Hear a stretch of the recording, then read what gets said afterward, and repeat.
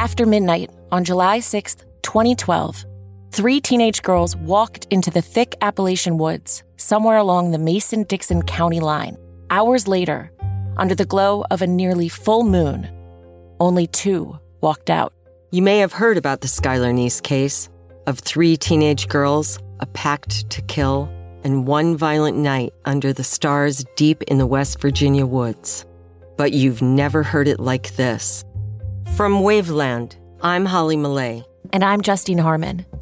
This is 3. As a professional welder, Shayna Ford uses Forge FX to practice over and over, which helps her improve her skills. The more muscle memory that you have, the smoother your weld is. Learn more at meta.com/metaverseimpact. What makes a Carnival cruise fun? That's up to you. Maybe it's a ride on boat, or a roller coaster at sea, or a deep tissue massage at the spa, Creole-inspired cuisine at Emerald's Bistro to laid-back bites at Guy's Burger Joint, excursions that take you from jungle adventures to beach stays at Mahogany Bay, and sunsets from the top deck. Long story short, no one does fun like Carnival. Carnival, choose fun. Ships Registry, Bahamas, Panama.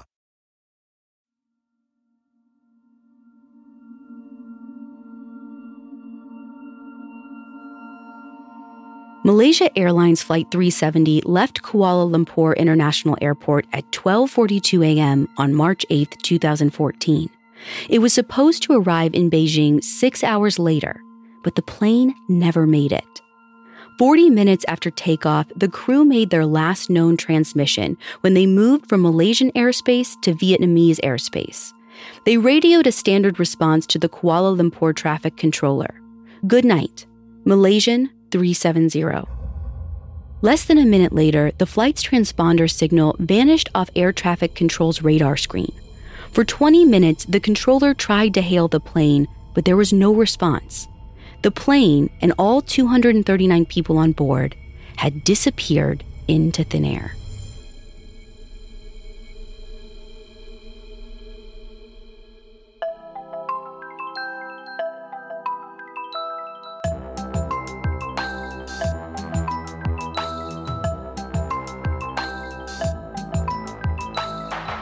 This is Supernatural, a Parcast original, and I'm your host, Ashley Flowers. Every Wednesday, I'll be taking a deep dive into a real, unexplained occurrence to try and figure out the truth. You can find all episodes of Supernatural and all other Parcast originals for free on Spotify. And if you like what you're hearing, reach out on Facebook and Instagram at Parcast and Twitter at Parcast Network. This week, we're talking about the March 2014 disappearance of Malaysian Airlines Flight 370. To this day, we're still not sure what happened to the plane, the crew, or its passengers. We have all that and more coming up. Stay with us. A few years before the Malaysia flight disappeared, there was a television show called Lost. I have a lot of feelings about that show, and I can still get very worked up if I think too long and hard about the ending and the mess of unanswered questions, but that's neither here nor there. The point is, the show was a pretty big television phenomenon. Millions of people, myself included, were invested in the fates of a plane full of people whose plane mysteriously vanished. So when Malaysian Airlines Flight 370, or MH370, vanished on March 8, 2014, everyone kind of froze in their tracks. This real-life tragedy felt too much like a TV episode to be true, like life imitating art. Could a plane actually disappear? I mean, this was a state-of-the-art Boeing 777 piloted by an experienced captain on a routine flight path. How could it just vanish? Journalist William Longeviche explained in his article about MH370 for The Atlantic. He said, quote, "The idea that a sophisticated machine with its modern instruments and redundant communications could simply vanish seemed beyond the realm of possibility." End quote. So something bigger had to be at play. Let's start with what we know for certain. The plane took off from Kuala Lumpur, Malaysia without any issues. There were 239 people on board from 14 different countries. The flight reaches a normal cruising altitude of 35,000 feet, and for the first 40 minutes, everything is fine. The two men in the cockpit are checking in over the radio, and they're reporting everything is normal. The captain that night is a Malaysian national named Zahari Ahmed Shah. He'd been an airplane pilot since 1981 and had over 18,000 hours of flight time under his belt. Zahari was so enthusiastic about being a pilot, he even had a digital flight simulator in his house. So literally, this guy is doing nothing but flying. He goes to work and flies planes. He comes home and practices flying planes. I mean, this is his whole life. But he's not the only person in the cockpit that night. Zahari has a co-pilot named Farik Hamid. Farik had been a pilot for 7 years, but he was still in training. He had about 2,700 hours of flight time, and less than 40 of those were in a Boeing 777. In fact, this flight to Beijing was the final piece of his training. And that means that Farik is actually the one flying the plane this day. Well, technically, because nowadays planes practically fly themselves, and MH370 was no different. Once they got to their cruising altitude, a pre-programmed flight plan would have kicked in. Autopilot, basically. Farik would only need to intervene if they came across some unexpected weather or air traffic. And we know they reached their cruising altitude because Zahari radioed Malaysian air traffic control about it twice. At 1:01 a.m., he reported that they had leveled off. A few minutes later, at 1:08 a.m., he confirmed they were flying at 35,000 feet.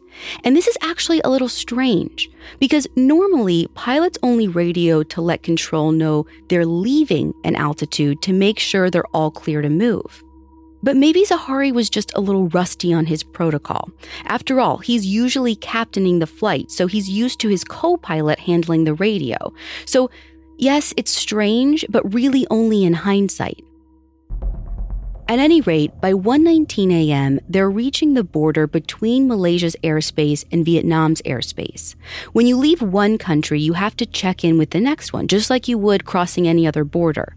But what makes air traffic a little more complicated is that every country's air traffic controller is operating on its own radio frequency. So when MH370 enters Vietnam's jurisdiction, they need to retune their radio to be able to talk to the new tower. The last transmission heard from MH370 is a conversation with the tower back in Kuala Lumpur. They give Zahari the frequency he needs to talk to Vietnam, and Zahari confirms in a calm voice and then tells them good night. Then, at 1:21 a.m., MH370 disappears off the radar screen in Kuala Lumpur. The controller didn't notice at first. He was talking to another plane when it happened. But when he realizes it's gone, he's not even that worried. He just assumes the plane is out of range and safely in the hands of the Vietnamese. But Zahari never checked in with the Vietnamese controller. And unlike the controller in Kuala Lumpur, the one in Vietnam was watching the screen when MH370 dropped off the radar. They saw it happen in 2 steps. First, the plane's transponder number vanished. Then, the entire blip disappeared. So, radar is basically echolocation, kind of like what bats use. But it can only tell you so much. Basically, it says there's something out there and it's this far away. To help air traffic control keep track of who's flying in the sky, airplanes have a more sophisticated radar system. Every flight is equipped with a transponder that sends pings directly down to the control tower on land. This means that when controllers look at their radar screens, each blip is identified by a number. So when this transponder number disappeared from this blip representing MH370, that was concerning, but not life-threatening. When the blip vanished entirely, that was an emergency. I mean, the plane could be anywhere, which meant another plane could accidentally collide with it. So the controller in Vietnam tries calling MH370 directly to ask why their transponder isn't working, but they can't get any kind of response. After almost 20 minutes of silence, the tower in Vietnam calls over to the tower in Kuala Lumpur to see what they know. Now, according to protocol, air traffic control in Malaysia is supposed to call in an emergency flight response team. But here's where things get really wonky. For whatever reason, no one in Kuala Lumpur contacts the emergency team, and no one really does anything. Instead, Malaysia and Vietnam play this weird game of bureaucratic hot potato. Each air tower claims that it's the other one's problem. It's not until 6:30 a.m., nearly 5 hours later, that anyone really acknowledges that something is seriously wrong. Until then, they were really only worried about the transponder, like this was an equipment malfunction or something. Everyone assumed that they would hear from MH370 at some point. But at 6:30 a.m., MH370 doesn't show up in Beijing for its scheduled landing, and everyone is forced to acknowledge the huge scope of the problem. They have no idea where this plane actually is. We'll dive into the search efforts for the missing aircraft after this. Hi, listeners. Here's a series I think you're really going to like. We all know that medical professionals are trained to give exceptional care, but what about those who use their skills not to heal, but hurt? In the new Parcast series, Medical Murders, you'll discover a disturbing diagnosis that not every doctor wants to extend your life. Every Wednesday, Medical Murders introduces you to the worst the medical community has to offer. Men and women who took an oath to save lives, but instead used their expertise to develop more sinister specialties. Join host Alistair Murden as he examines the formative years and motives of history's most infamous killers, dissecting their medical backgrounds with expert analysis and professional insight provided by practicing MD Dr. David Kipper. You'll investigate a wide range of heinous healthcare workers, like the general practitioner believed to be the most prolific serial killer in modern history, or the dentist who led a double life as a hitman, or even the doctor and gang member who mixed deadly potions for unhappy housewives to use on their husbands. When it comes to these true crime stories, the only thing the doctor ordered is murder. Follow Medical Murders free on Spotify or wherever you get your podcasts.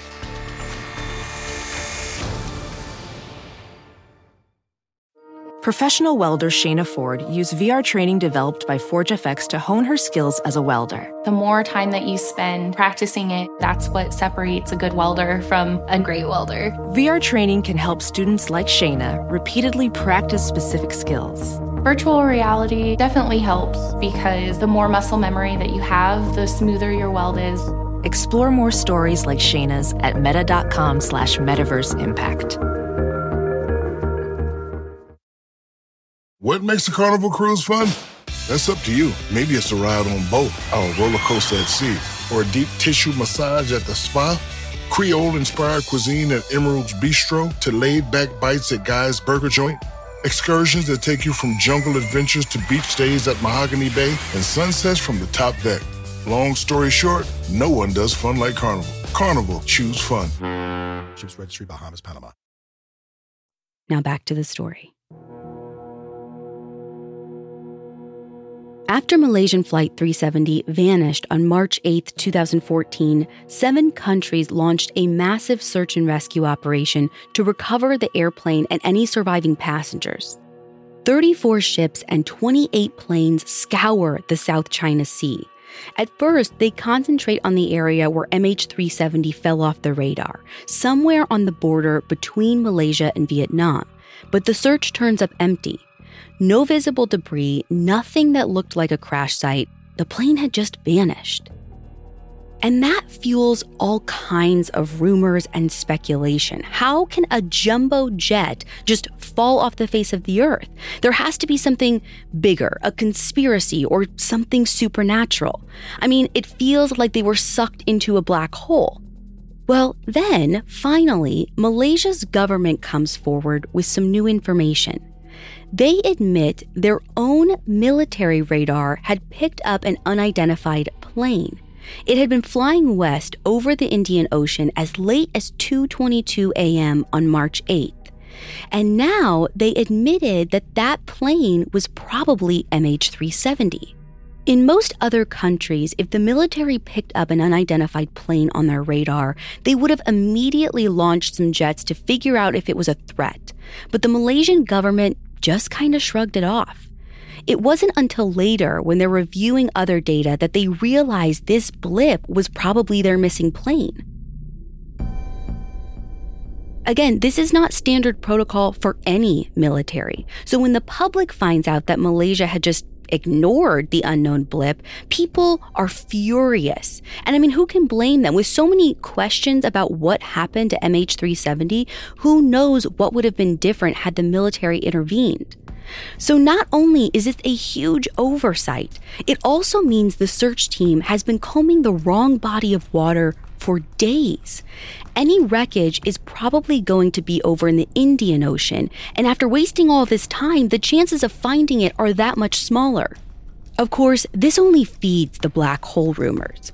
The more time that passes without any sign of MH370 crashing, the more the world convinces itself that the 239 passengers are all alive somewhere. We just don't know how to find them.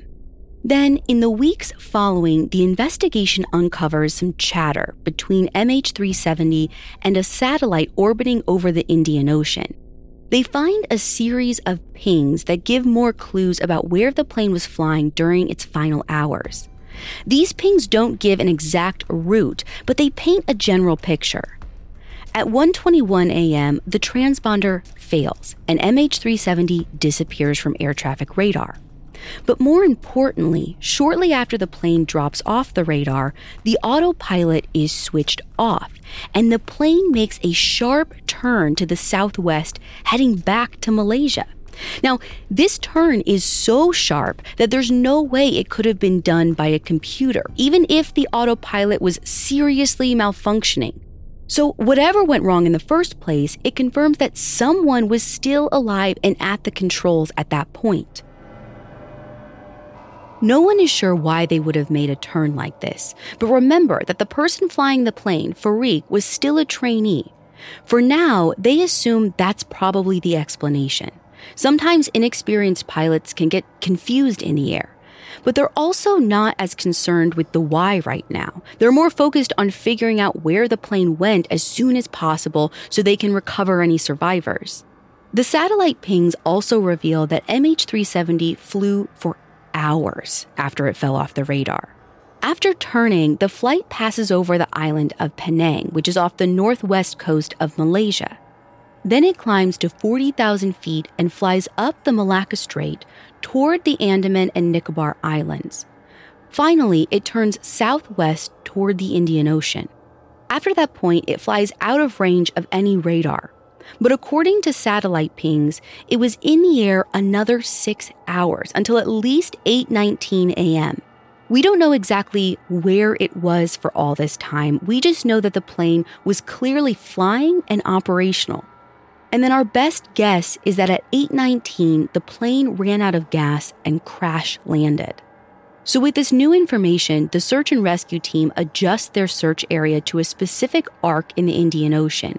But we're still talking about a huge field, and they're a few days late to the party, so they don't find anything. But some people are encouraged by the fact that the plane was in the air for so much longer than they thought. It could have flown another 3,000 miles, and maybe we haven't found any debris because the plane didn't actually crash. Maybe it just flew to an unknown location. Because whatever did happen to MH370, there are a lot of things to suggest that it was deliberate. On the night of the disappearance, air traffic thought that there was a malfunction with the transponder. But what if someone switched it off on purpose, like, say, to keep air traffic control from seeing the plane make a U-turn? So this is when a new theory emerges. MH370 was hijacked. Here's one of the biggest details to support the hijacking theory. There's evidence that the plane was deliberately depressurized after it turned back toward Malaysia, lowering the amount of oxygen inside. You know when they say if there's a loss of cabin pressure, an oxygen mask will drop above your seat? Well, there's only enough oxygen in the ceiling masks to last about 15 minutes. So if the plane was depressurized for long enough, everyone on board would pass out and eventually die from hypoxia. So if someone had hijacked the plane, depressurizing the cabin would be a really great way to make sure none of the passengers or crew were able to fight back. I should note, though, that at no point during these 7 hours of flying time did anyone on board try and contact loved ones. So if someone had been conscious during all these zigzags, wouldn't they have noticed something was wrong? Still, this wasn't a perfect theory. First of all, no terrorist group ever took credit for MH370's disappearance. And typically, that's the point of hijacking, to grab the world's attention and make some kind of statement. Well, whoever did this, if they did, certainly got the world's attention. It was all over the news for weeks, but no one ever came forward to brag or to say what they did or even why they did it. And there wasn't anyone on the passenger list that sparked any red flags as potential terrorist operatives. Every person on the plane, including the crew, was investigated by the Chinese government with the help of the FBI. It turned out there were 2 Iranians on board traveling under fake names and stolen passports, but they weren't rebels. They were political refugees on their way to Germany for asylum. So eventually, the hijacking theory loses steam. And instead, it's widely accepted that MH370 must have flown out to the open ocean and ran out of gas, as strange as that is. As far as the debris, no one can really explain why they haven't found any. But based on the satellite pings, everyone feels sure this is what happened. Except for a journalist named Jeff Wise. He doesn't buy it, so he keeps studying the disappearance long after the rest of the world has moved on. In 2019, Wise publishes a book called The Taking of MH370. In it, he argues that this was a sophisticated hijacking, not some kind of accident. So obviously, much of what we know about MH370's final hours comes from the satellite pings. It's why we think the plane went south out into the Indian Ocean. Except to Wise, the fact that the satellite pings existed at all was a huge coincidence. He found them incredibly suspicious. For one, the piece of airplane equipment that pings the satellite, it's called the SDU. It had actually been switched off when MH370 first disappeared off air traffic control's radar screens. It was later switched back on just a few minutes after the plane flew out of range of the military's radar. So basically, once the plane was free from any kind of tracking, instead of just disappearing completely, someone rebooted the SDU. But why would you do that? Why go through all the trouble of disappearing only to leave this trail of breadcrumbs? Wise believes that it was a false trail, intentionally planted to throw the investigation off course. Basically, the public needed an explanation, otherwise they would never stop looking for the plane. These satellite pings gave them a path to follow, out to sea. If you use the same data but assume the plane flew north instead of south, you'd end up in Kazakhstan instead of the Indian Ocean. But why steal a plane and fly to Kazakhstan? Wise argues that the whole thing was an elaborate game of smoke and mirrors orchestrated by Vladimir Putin. This isn't just some random blame game. In March of 2014, Putin would have appreciated a diversion. Russia was in the middle of invading and illegally annexing Crimea. It was all over the news, and on March 6th, President Obama imposed sanctions on Russia for the attack. Just over 36 hours later, poof, MH370 vanishes. Suddenly, every major network has wall-to-wall coverage on the plane's disappearance. The Russo-Ukrainian war is old news. It's like that one business adage, if you don't like what's being said about you, change the conversation. But there are a few problems with Wise's theory. First, it seems unlikely that MH370 could have flown north for so many hours and over so many different countries without anyone noticing an unidentified airplane on their radar. Also, a third-party hijacker doesn't fit into the timeline of events. Only 2 minutes passed between Zahari telling the tower in Kuala Lumpur good night and the plane disappearing from the radar screen. It seems unlikely that the hijackers would have been able to execute that timing so perfectly. Even if hijackers had managed to unlock the cockpit door, they wouldn't have been able to do it quietly. The electronic deadbolts make a distinct noise when they're open, so right away Zahari and Farik would have known that someone else had unlocked the door. They would have immediately sent a distress signal. Instead, journalist William Longeviche lays out a new theory.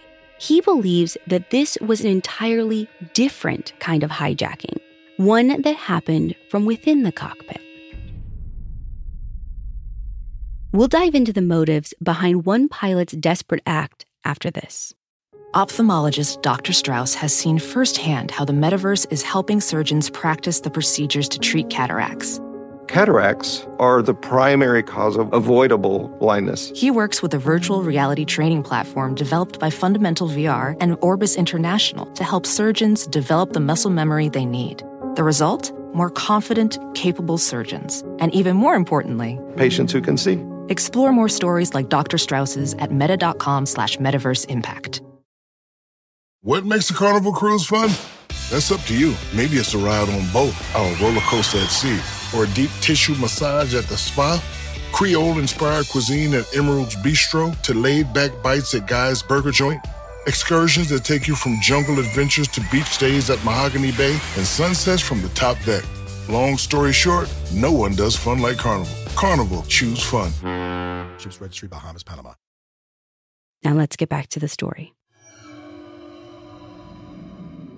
For over a year, no new answers emerged in the disappearance of Malaysia Airlines 370. The search grid had covered thousands of miles of ocean and seafloor, and it had turned up nothing. No crash site, no debris. Until July 29th, 2015. That's when a piece of debris finally washed ashore in Réunion, a small island about 400 miles east of Madagascar in the Indian Ocean. A beach cleanup crew found a 9-foot by 3-foot piece of metal. It was a fragment of an airplane wing called a flaperon. And based on its serial numbers, it belonged to MH370. It was a bittersweet discovery. In the 16 months following the disappearance, several family members had held onto hope that the missing passengers might still be alive. But that flaperon seemed to confirm what many government agencies had assumed for months. MH370 had crashed into the Indian Ocean and its passengers were never coming home. Over time, more pieces of debris washed ashore along the East African coast, in Mozambique and Madagascar. Right away, Jeff Weiss sees this as further proof of a conspiracy. He thinks the debris washed up after it was planted by the Russians. He even tries to prove this by having the barnacles on the flaperon examined, insisting that they're not big enough to have been growing for 16 months. But assuming that's not the case, it seems like MH370 crashed into the water at a violent speed and shattered on impact. This would help explain why search and rescue still hadn't been able to find a crash site. There may be too many tiny scattered pieces to pinpoint where it actually happened. But the fact that the airplane shattered at all still points to something more suspicious than just an accident. So as I said, it's believed that MH370 ran out of gas and hit the water at a really high speed, around 170 miles per hour. Then, as William Longeviche put it, the airplane disintegrated into confetti when it hit the water. But the thing is, if the plane had simply run out of gas, it would have dropped parallel to the water. And the only way for it to reach something like 170 miles per hour was if it was perpendicular, ready to take a nosedive. Which means someone was still controlling the plane right up until the end. And when the engines start to sputter out, that someone tipped the plane forward, sending it nose first into the ocean. All of this means that it's possible that the disappearance of MH370 wasn't a hijacking or an accident. It might have been a mass murder-suicide event. I know this is a horrible thought, but it has happened before. In October of 1999, Egypt Air Flight 990 crashed off the coast of Nantucket. Like MH370, it was an overnight flight that disappeared off the radar in the early morning hours. And like MH370, it gave no distress signal, and the last transmission to the tower said everything was normal. They simply bid JFK good morning. Then, at 1:48 a.m., one of the co-pilots said a prayer, cut the power, and pushed the control yoke forward, pointing the nose of the plane toward the water. Less than 2 minutes later, Flight 990 plunged into the ocean, killing all 217 people on board. It happened again in 2013. A Mozambique Airlines pilot intentionally flew his plane into the ground, killing all 33 people on board. And in 2015, a German pilot waited for his co-pilot to use the bathroom, then locked him out of the cockpit. He flew the plane into the side of a mountain, killing all the passengers and crew. Journalist William Longevich lays out the following case for MH370's murder-suicide theory. First and foremost, we know that whatever happened to MH370, it was a deliberate act. Nothing other than human intervention explains the transponder switching off, the U-turn, and the cabin pressure. Longevich thinks one of the pilots depressurized the plane and incapacitated the passengers and crew. But the one place that would have been protected from depressurizing was the cockpit. The oxygen masks in the cabin only last for 15 minutes, but the ones in the cockpit last for hours, which makes sense. In case of an emergency, you want to make sure the guy flying the plane has plenty of oxygen. It would have been easy for one of the pilots to wait until he was alone in the cockpit before depressurizing the cabin and disabling the electrical system. And this could all be done within a 2-minute window. Then, they manually turned the plane around and flew for over an hour until they were out of radar range. After this, they could have restored cabin pressure, took off their oxygen mask, and turned the electricity back on, which would have tripped the SDU to ping the satellites. At this point, the person flying the plane was likely the only one on board still alive. But which pilot was it? The rookie or the veteran? Based on the evidence, Zahari is the most likely suspect. We know Zahari was fanatical about flying. He even had that flight simulator in his house. Is it really so inconceivable that he learned how to turn the SDU off and on? It turns out there is a way that you can do it from inside the cockpit. You have to shut down most of the plane's electrical systems, but it is possible. You just have to know how. And the flight simulator that he had actually provided some clues of its own. When investigators took a closer look at Zahari's simulator, there was one test flight that stuck out to them. According to an article in New York Magazine, about a month before the disappearance, Zahari flew a simulated flight along a path that was really close to the presumed route of MH370. Now, it wasn't identical, but it was close enough to feel kind of like a dry run. And even stranger, in all the other simulated flights Zahari had done, he always flew the entire route. He sat in front of the simulator from takeoff to landing, no matter how many hours it took.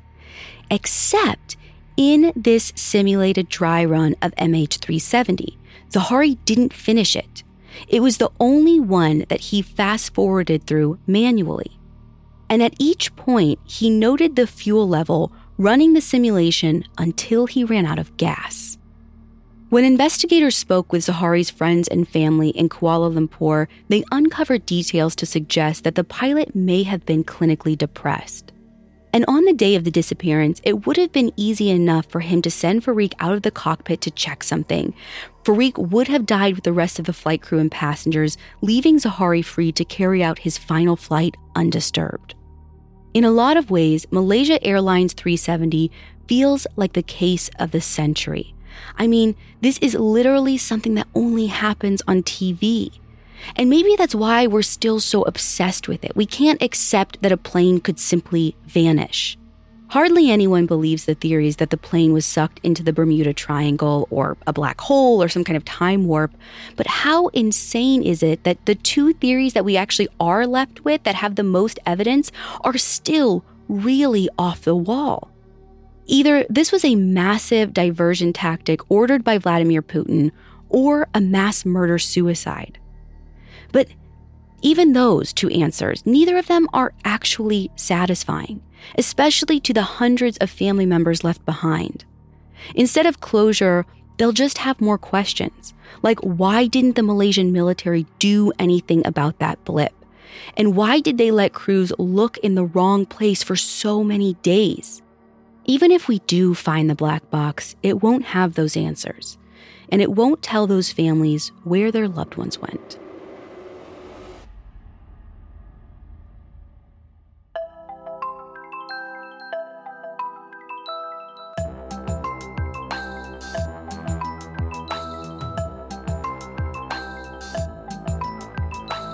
Thanks for listening. I'll be back next week with another episode. You can find all episodes of Supernatural and all other Parcast originals for free on Spotify. Spotify has all your favorite music and podcasts all in one place, and they're making it easier to listen to whatever you want to hear for free on your phone, computer, or smart speaker. And if you like this show, follow @Parcast on Facebook and Instagram, and @Parcast Network on Twitter. Supernatural was created by Max Cutler and stars Ashley Flowers and is a Parcast Studios original. It's executive produced by Max Cutler, sound designed by Carrie Murphy, with production assistance by Ron Shapiro and Carly Madden. This episode of Supernatural was written by Abigail Cannon, with writing assistance by Kate Gallagher and Drew Cole. To hear more stories hosted by me, check out Crime Junkie and all Audio Chuck originals.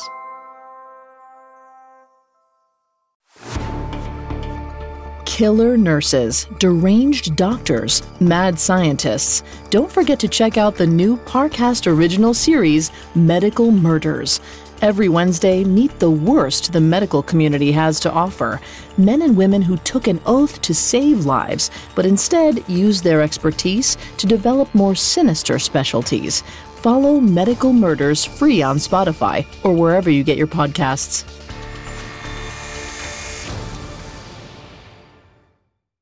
Did you know that Delaware has endless discoveries? The first state invites you to explore miles of beaches and boardwalks, dozens of unique breweries, award-winning restaurants, some of the country's best state parks, beautiful garden estates, and even tax-free shopping. There's plenty of fun for the entire family and more. Find trip ideas and all the info you need to plan your Delaware discoveries at visitdelaware.com. What makes a Carnival cruise fun? A picture-perfect beach day in Cozumel, or a tropical adventure to Mayan ruins with snorkel excursion for good measure. A delectable surf and turf at sea, topped off with craft cocktails at Alchemy Bar. Now, get some Z's. You never know what tomorrow will bring. Why? Because no one does fun like Carnival. Carnival, choose fun. Ships Registry, Bahamas, Panama.